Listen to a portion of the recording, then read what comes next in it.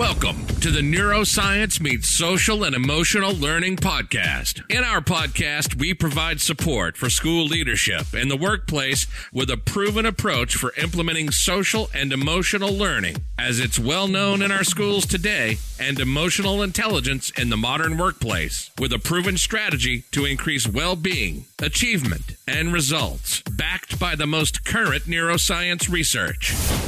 I'm Andrea Samadi, author and former educator who, like you, knows firsthand about stress in today's schools and corporations, along with the effects that this stress has on our well-being, achievement, productivity, and results.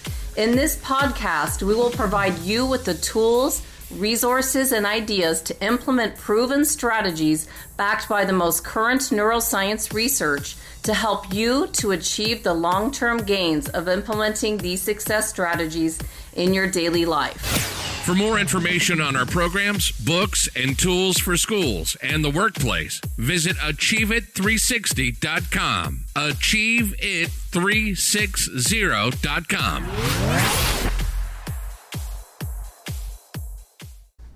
Welcome to our first Neuroscience Meets SEL podcast. This is Andrea Samadi. In this episode, we'll be talking about the why behind setting up a social and emotional learning program in your school or district, or an emotional intelligence training program in your workplace.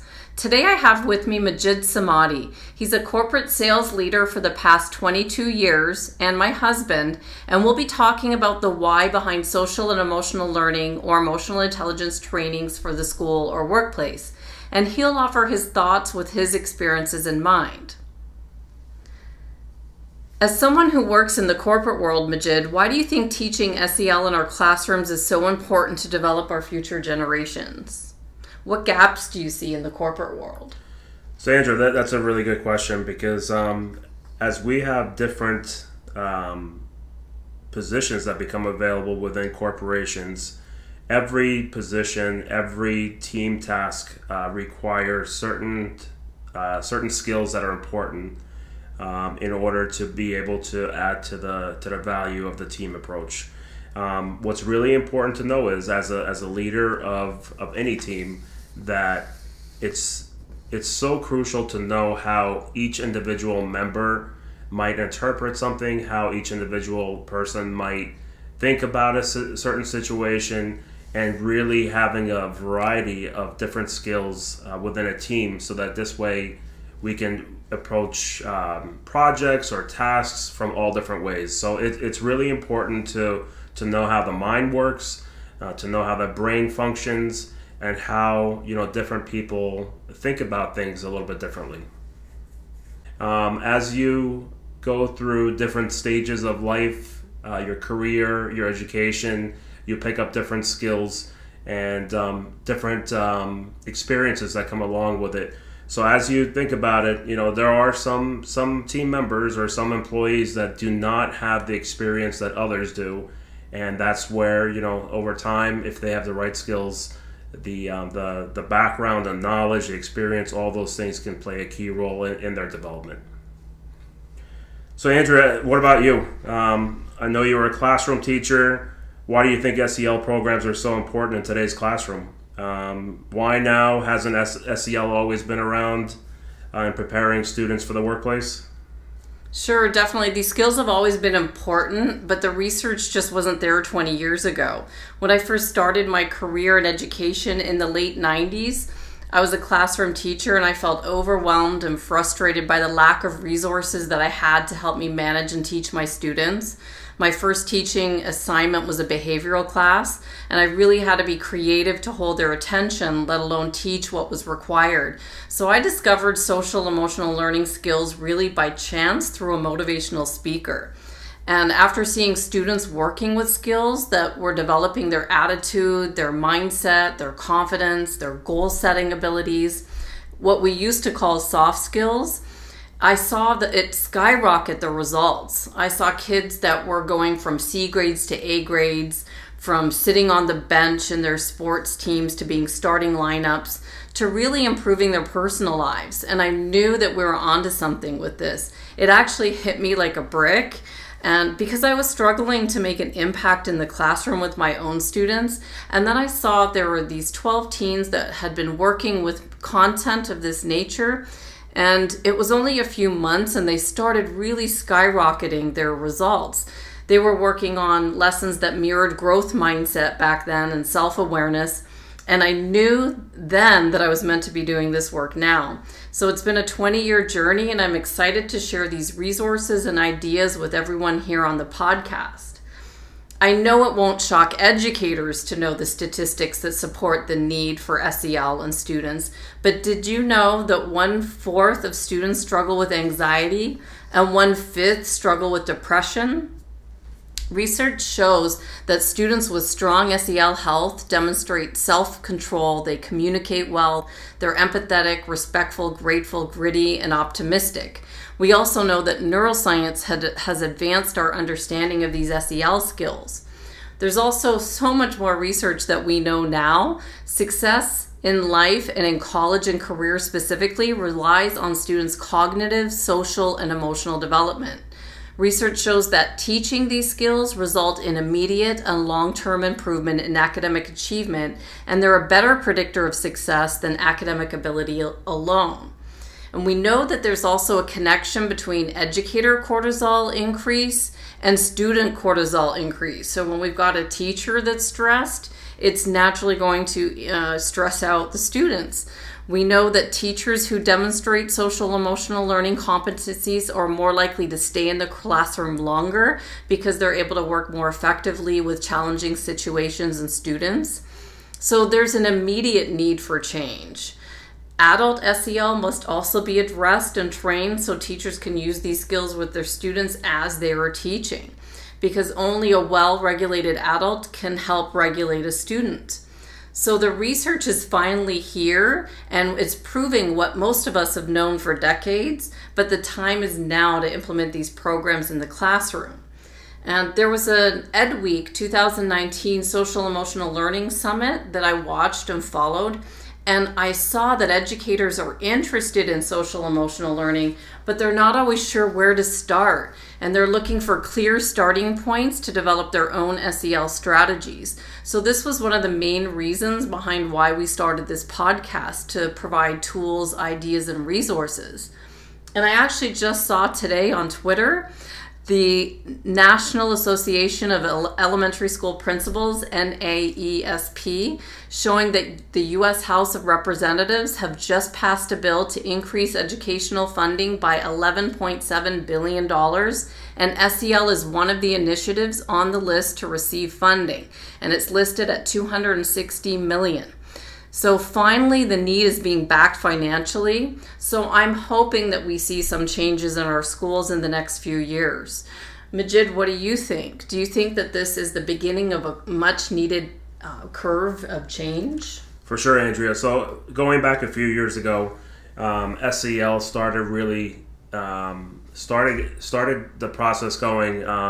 Looking back at, I had the opportunity to work with Growth Mindset a few years back, and I've really learned a lot about social emotional learning, about how do you set goals and how do you really, change the vocabulary in helping affect student outcome. And so the work has been in place for a couple of years now. And as we start entering this time frame, social emotional learning is just getting stronger and stronger. And this is the beginning path of where SEL will be going. What's really interesting and what's really exciting is to see the brain-based strategies come into effect with social emotional learning. Social emotional learning is important. So, for example, one of the examples I always share with different team members that I work with is that, we were trained to always say, hey, you're working really hard, you're doing really great. You're going to be successful because you're working hard, and those are all key strategies as we work with our own kids, right? So when I used to tell my own daughter that you're doing great, you're awesome, you're perfect, and those are not the key words to be communicating with children or your students. It's instilling the value on them that they need to work hard to get the outcome that they need. So for myself, I've gone ahead and changed the vocabulary, and I tell my kids now, you're doing great because you're working hard. And when you're working hard, you'll achieve the results that you're looking for. So those are some things that were at the beginning stages, but now when you start incorporating how the brain learns, how do we learn from different parts of the brain? How do we become successful by understanding the brain and mixing it with social emotional learning? I think we're just entering the new phases of where this is all going. And now that from what you just shared about NAESP and the funding that goes behind it, I think this is the beginning of a new era around social emotional learning and how we can see some great outcomes from this work. Can you see SEL being incorporated right into academic curriculum? I know teachers are already starting to use, growth mindset with math. You don't have it yet.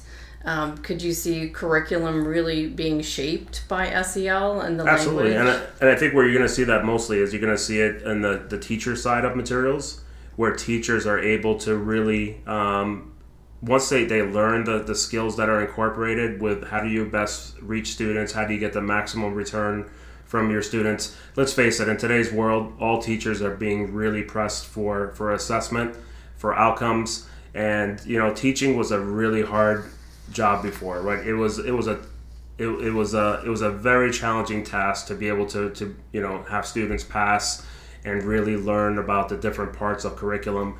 But today, the pressure that we're putting on educators is far more than we've ever had. But now, the assessment part is really adding another layer to it. So imagine if we're asking our teachers to perform at those levels, we need to give them more tools, right? Give them tools where they can understand how we can try to connect with different students, how we can set goals, how do we change our own vocabulary to really make an impact with students. So absolutely, once we start changing the language, how we think, knowing how students learn, we can incorporate all those strategies into any curriculum. It could be math, it could be science. You build those strategies into it, it'll work with any curriculum. So what about the corporate world, Majid? You've been working in corporate America for over 22 years. Where do you see these skills for emotional intelligence? We know what SEL skills are. We know there's self-awareness, self-regulation, empathy, social skills. We know that CASEL has listed the competencies, and most educators know. But what about emotional intelligence? Where does this play in? So it's a little bit more than even the corporate world. It's as human beings. It is our responsibility to continue to better educate ourselves, to learn different ways of being successful. And I go back to myself as far as when I work with any new sales team, I really try to focus on the self-awareness because it's really important to know the foundations of why you're doing what you're doing, right? So I look back as a thought leader, I look at Simon Sinek's work as far as the why. And anytime we start working with a new team, or we start taking on a new project or task or anything like that, everything has to be centered around the why. Why do we do what we do? And as you look at it with the corporate piece, right, the corporate infrastructure, it's really important to make sure that when you're working with your teammates, you guys, we're all on this, we have a common language where we have the same goals, same outcomes, right? We all approach it a little bit differently. But really knowing why what we do, and really building strategies around that's what creates productivity, right? We become successful. We work together. We understand that we all play a role in our outcomes, and so the whole SEL work and the brain base, it's really important in today's world, especially, that students learn this at a younger age. So this way, when they do make it to the workforce, that those foundational skills are instilled within what they believe in. So absolutely, 100%, it's really important to have those as a foundation in place. Now that we know what the why behind introducing a program to a school or workplace is, what are some really good first steps to begin, Andrea? For schools, there are some steps to consider, right? What are your thoughts around that? So definitely when you're thinking about launching a program, I go back to the most needed question that came up at that Ed Week Summit was most educators know that SEL is important, but no one knows where to start. So the first step would be to identify your team. In your school, this consists of principals, counselors, teachers, district leaders, and definitely having students on your team.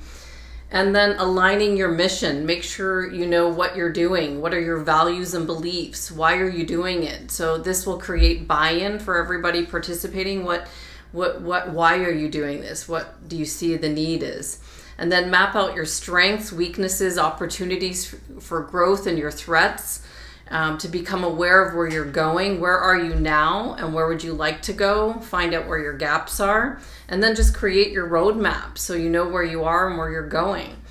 Choose your program, whatever curriculum you want to look at. We have a curriculum that we've been working with schools with, and there's lots out there, but you want to have your team identify what you're looking for and get involved in choosing a curriculum. And then pick your training format. So a few schools could implement, some might decide to just pick 1 or 2 schools in a district and implement and start that way. Definitely, from my experience, the top-down approach doesn't work if you mandate it within a district. It usually needs some teacher buy-in when you get your teams formed and you have the buy-in from your teams. Everybody participates and they make the program their own, and that would be the way to make the program successful within a school. That would be a first step. But what about implementing a program in the workplace? How would it be any different? Well, I think it's going to be the same topic points, right, where we start about for the workplace. So, for example, the first step will be identify your teams in the workplace, office managers, sales leaders, and picking a few leaders from within the organization to help spread the program as you try to identify those team members, right? So, mapping out your strengths, weaknesses, opportunities for growth, and threats. So that's the SWOT analysis, right? To become more aware of what you're doing right now, where are some areas where you need to improve. Now that you know where you want to be and where you want to go, let's create a map around that, right? Based on your analysis, what are some areas of focus? Consider doing climate surveys to find out what employees are thinking and feeling. There's nothing more important than actually listening to your employees and seeing what are some important things that they believe in. What are their values? Picking your training format. Training can be completed in all different ways, right? So it could be in person, it could be live, right? It could be in a webinar format. Majid, I want to thank you so much for taking the time out of your busy evening to offer some of your thoughts and suggestions for social emotional learning in our schools and emotional intelligence in the workplace. To sum it all up for our first podcast, we've established why a social emotional learning or an emotional intelligence program is important. We've got the research behind it. We know who the programs can benefit, whether it's the schools or the workplace. We've talked about how to launch or to begin, just get some starting points to begin to think about this. And in our next episode, we're going to talk about what your program should cover, and we'll start to connect the brain base and the neuroscience connections to the content. See you next time.